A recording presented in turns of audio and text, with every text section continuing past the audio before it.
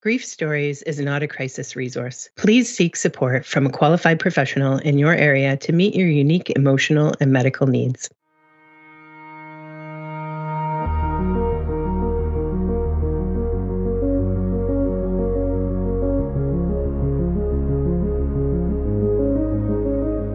You're listening to the Grief Stories podcast. I'm your host, Maureen Pollard, a social worker with an interest in helping people find hope and healing when someone they love has died. In each episode, you'll hear a conversation with a guest, sharing their story and insights about what can help when you're adapting to loss. At Grief Stories, we're helping grief make sense, one story at a time. Today's guest is Mitch Konski, author of Home Safe, a memoir of end-of-life care during COVID-19. Welcome to the Grief Stories podcast, Mitch. Thanks for joining me today. Thank you so much for having me. So here at Grief Stories, one of the things that we truly believe in and that is that storytelling is healing, that when people share their stories of loss, that it helps them make sense of what they've been through, and their experience also helps others. And so I want to invite you today to share your experience of loss. You've written a book about it and have been talking about it a lot lately. So I'd like to invite you to start by talking about, what was your experience of loss? Absolutely. Well, thank you so much. For me, storytelling was the ultimate therapy. My father was diagnosed with stage 4 cancer during the onset of the pandemic. So it was a couple weeks after World Health Organization actually declared it an international health emergency. So this was back when everybody thought this was going to be a 2-week vacation and people would come back to work and school. So I abandoned my Toronto apartment towards the end of March, moved in there in the beginning of April. And, my dad, this is just when my dad was diagnosed with a very rare type of advanced stage cancer. And so most of my family work in healthcare. Among us, we have 3 emergency physicians. We have a registered dietitian, a couple social workers, general surgery resident, a neurology specialist. And right when this was happening, my whole family had to reconcile the social distance requirements that the pandemic was imposing with a family-based approach to end-of-life care. So at first there was all these difficulties in terms of navigating that.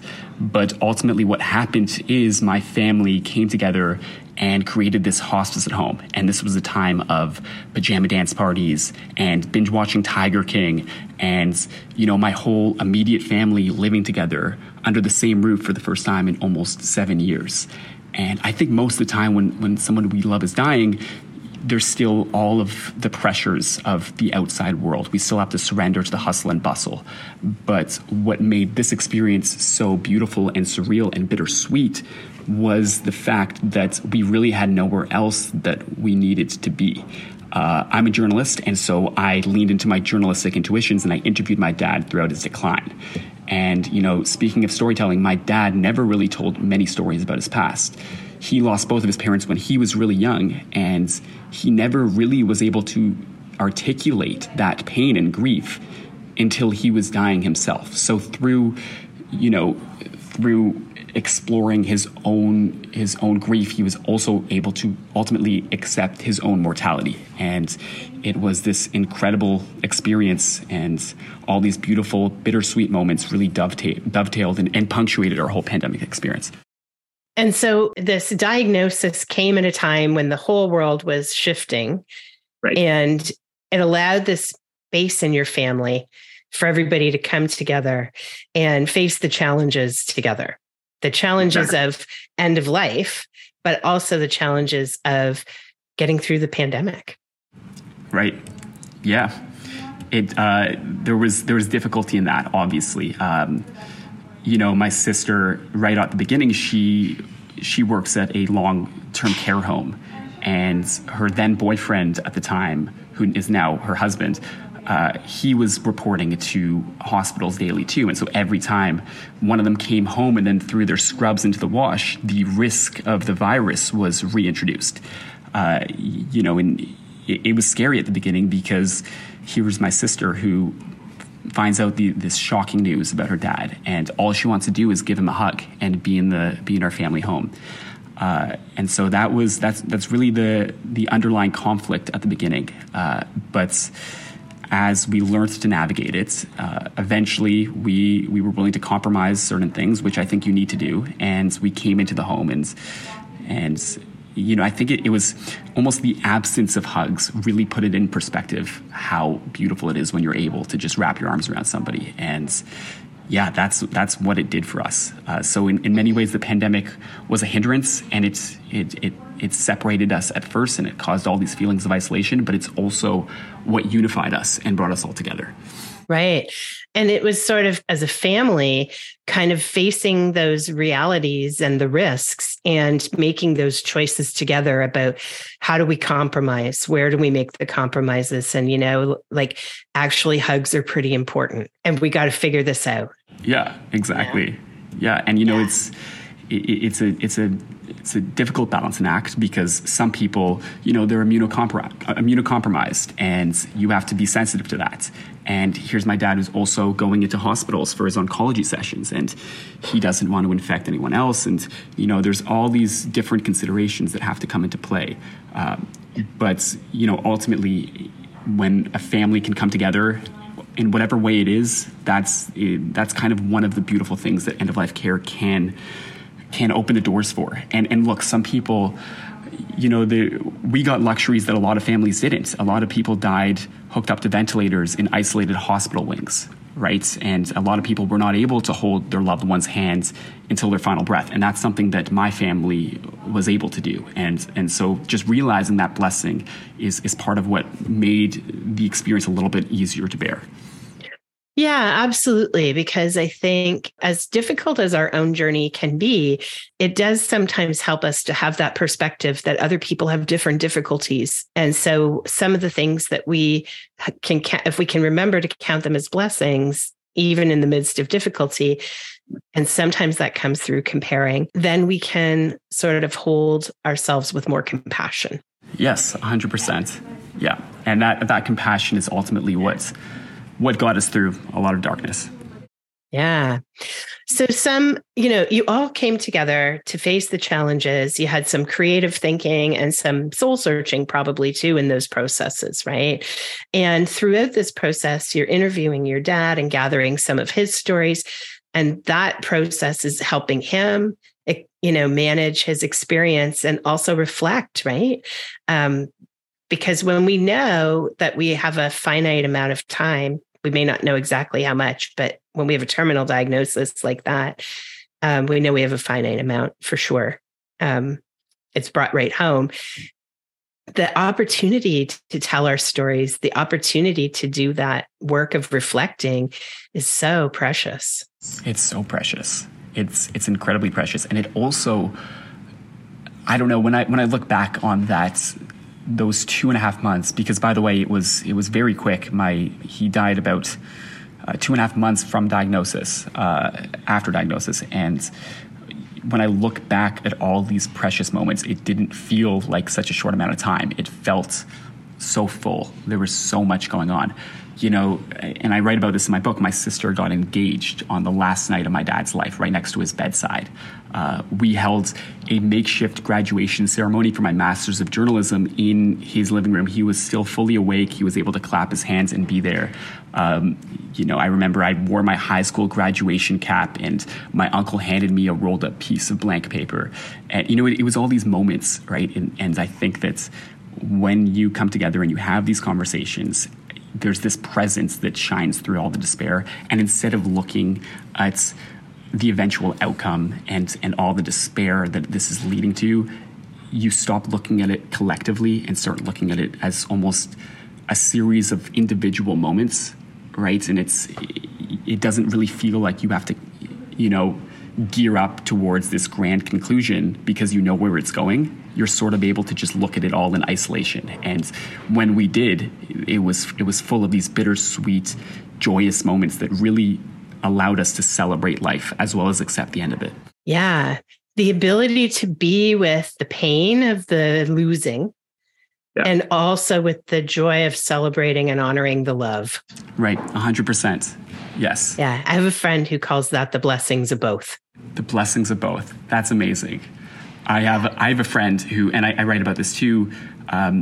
He calls these Big Mac moments. We coined that term together, but he had a mother who was, she had a long cancer battle, and after surgery on a metastasized brain tumor, he began to accept the inevitability that this was the end. And she, at this point, had lost her ability to talk and move.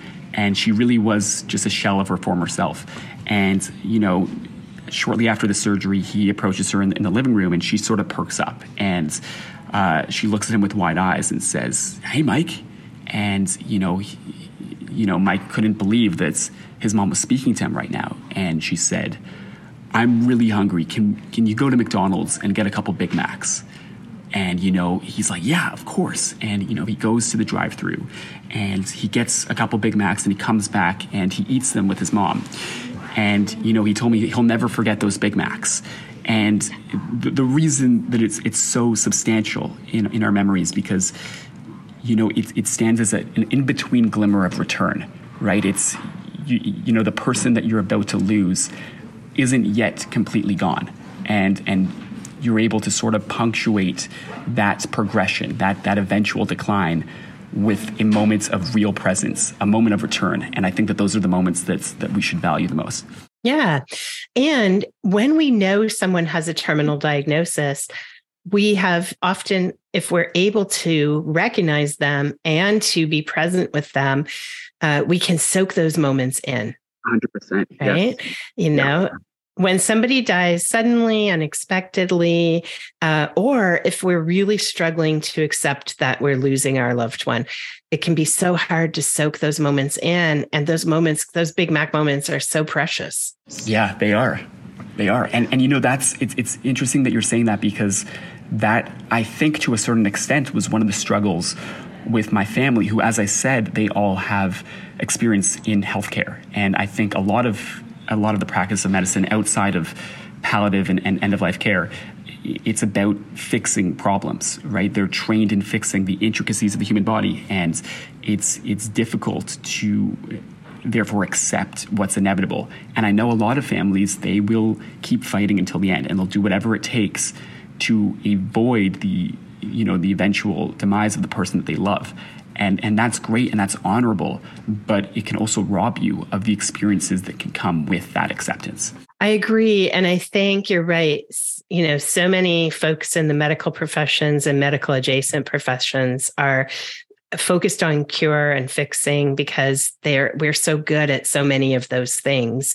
Right. But it sets aside the reality that death is actually inevitable. And so sometimes when we know death is inevitable and it's coming for our loved one, then how do we set aside that mindset of avoidance, of fixing, of the drive to be in denial so that we can try to grasp more time, right, so that we can be present with what is? What a challenge that can be for so many reasons, for so many people.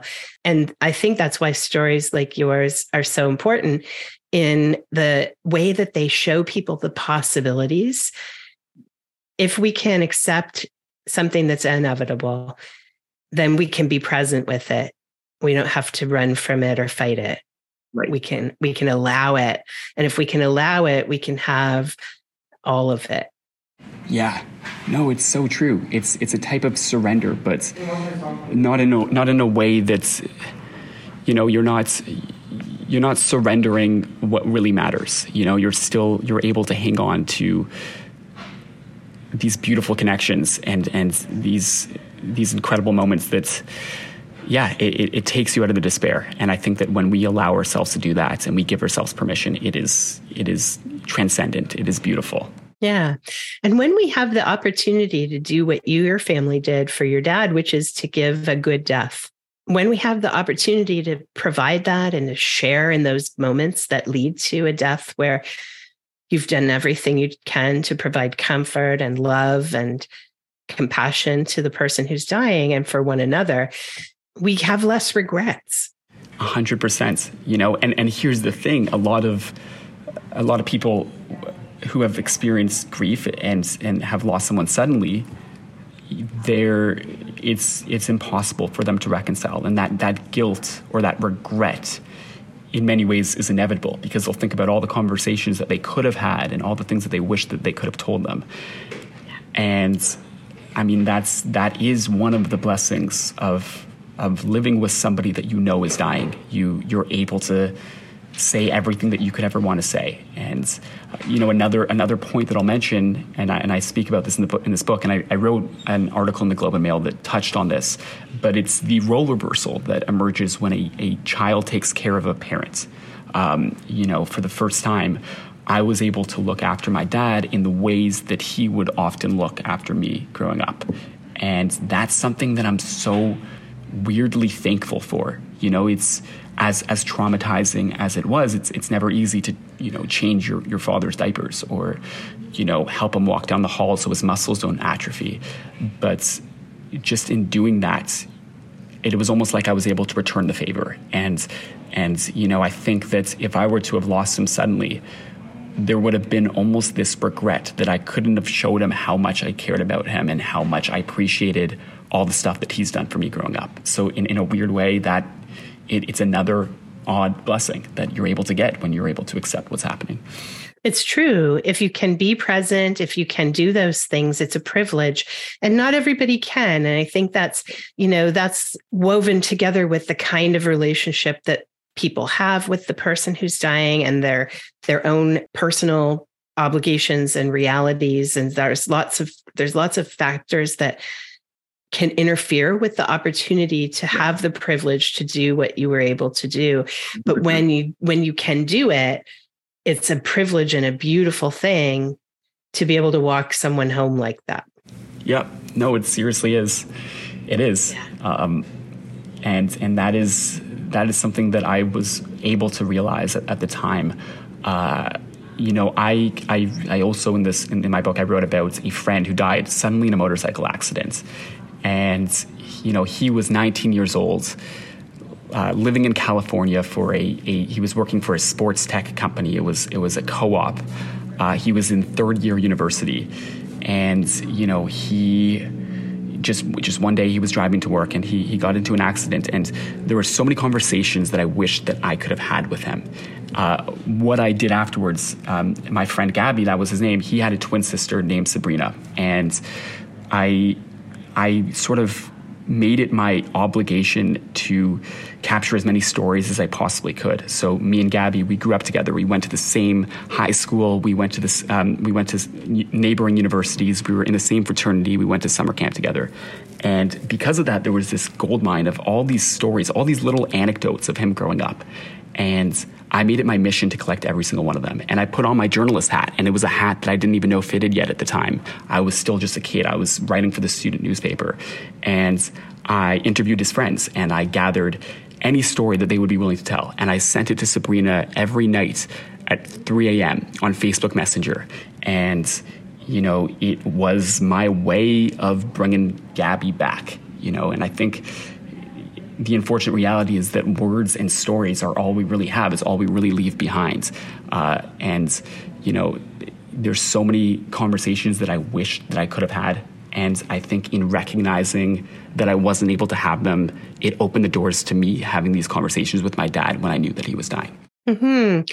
And that story is so powerful for a lot of reasons, because, it speaks to the fact that even though Gabby died suddenly and you had some regrets, you were able to process that in a way that was healthy for you, maybe even really touching for Sabrina, to have that collection of stories that were gathered and shared with her with that love for her brother, right? Absolutely.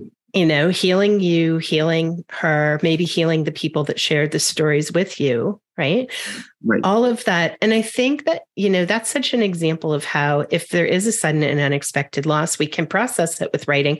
Because the other thing I talk about, I do a lot of work in therapeutic writing with people for grief and trauma. And I talk about letter writing. Even when we can't send letters, letter writing can be really therapeutic. And, so sometimes we need to write it, reflect on it, and release.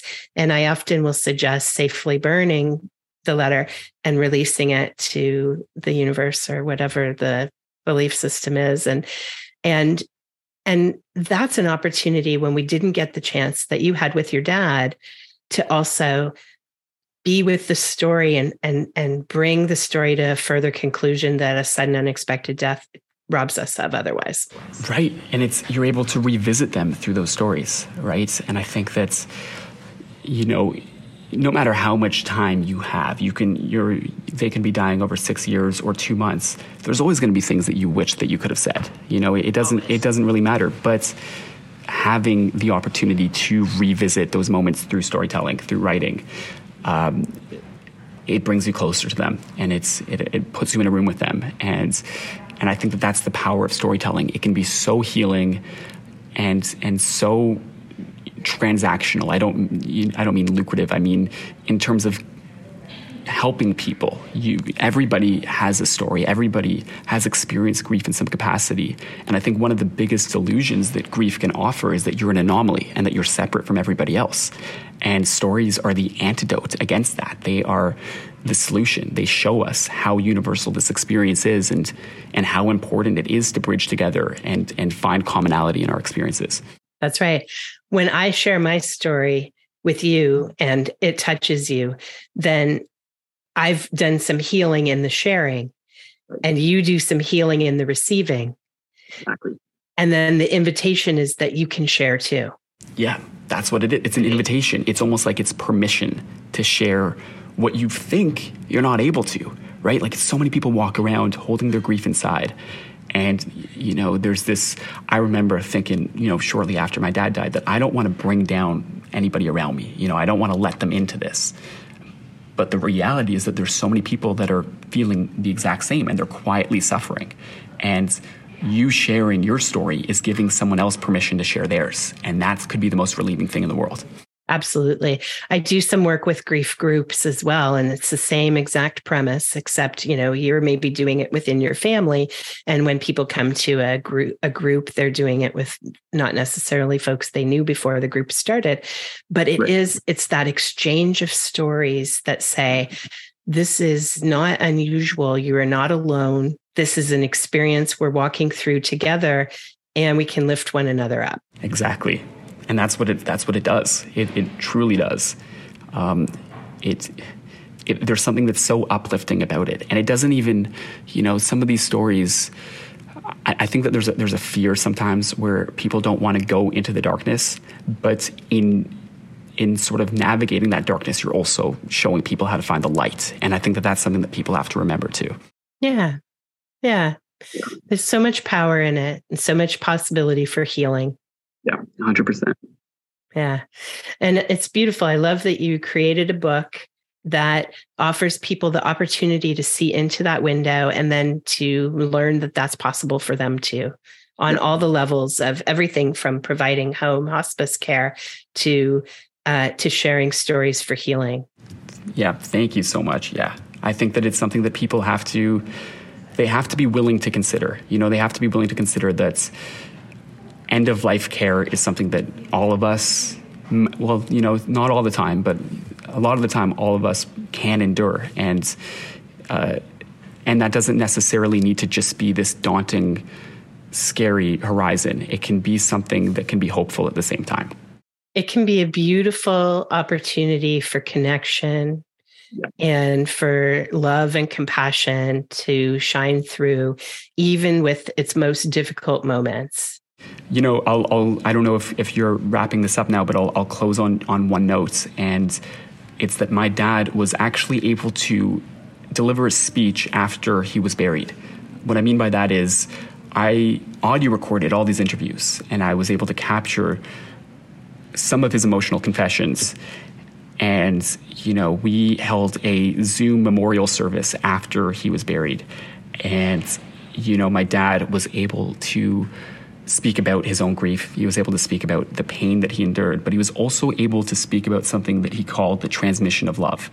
And it was this speech that we've since called the transmission speech. And he spoke about how love isn't bound by flesh and bones, how it doesn't end with life, but continues projecting into the future like an invisible current that knows no distance.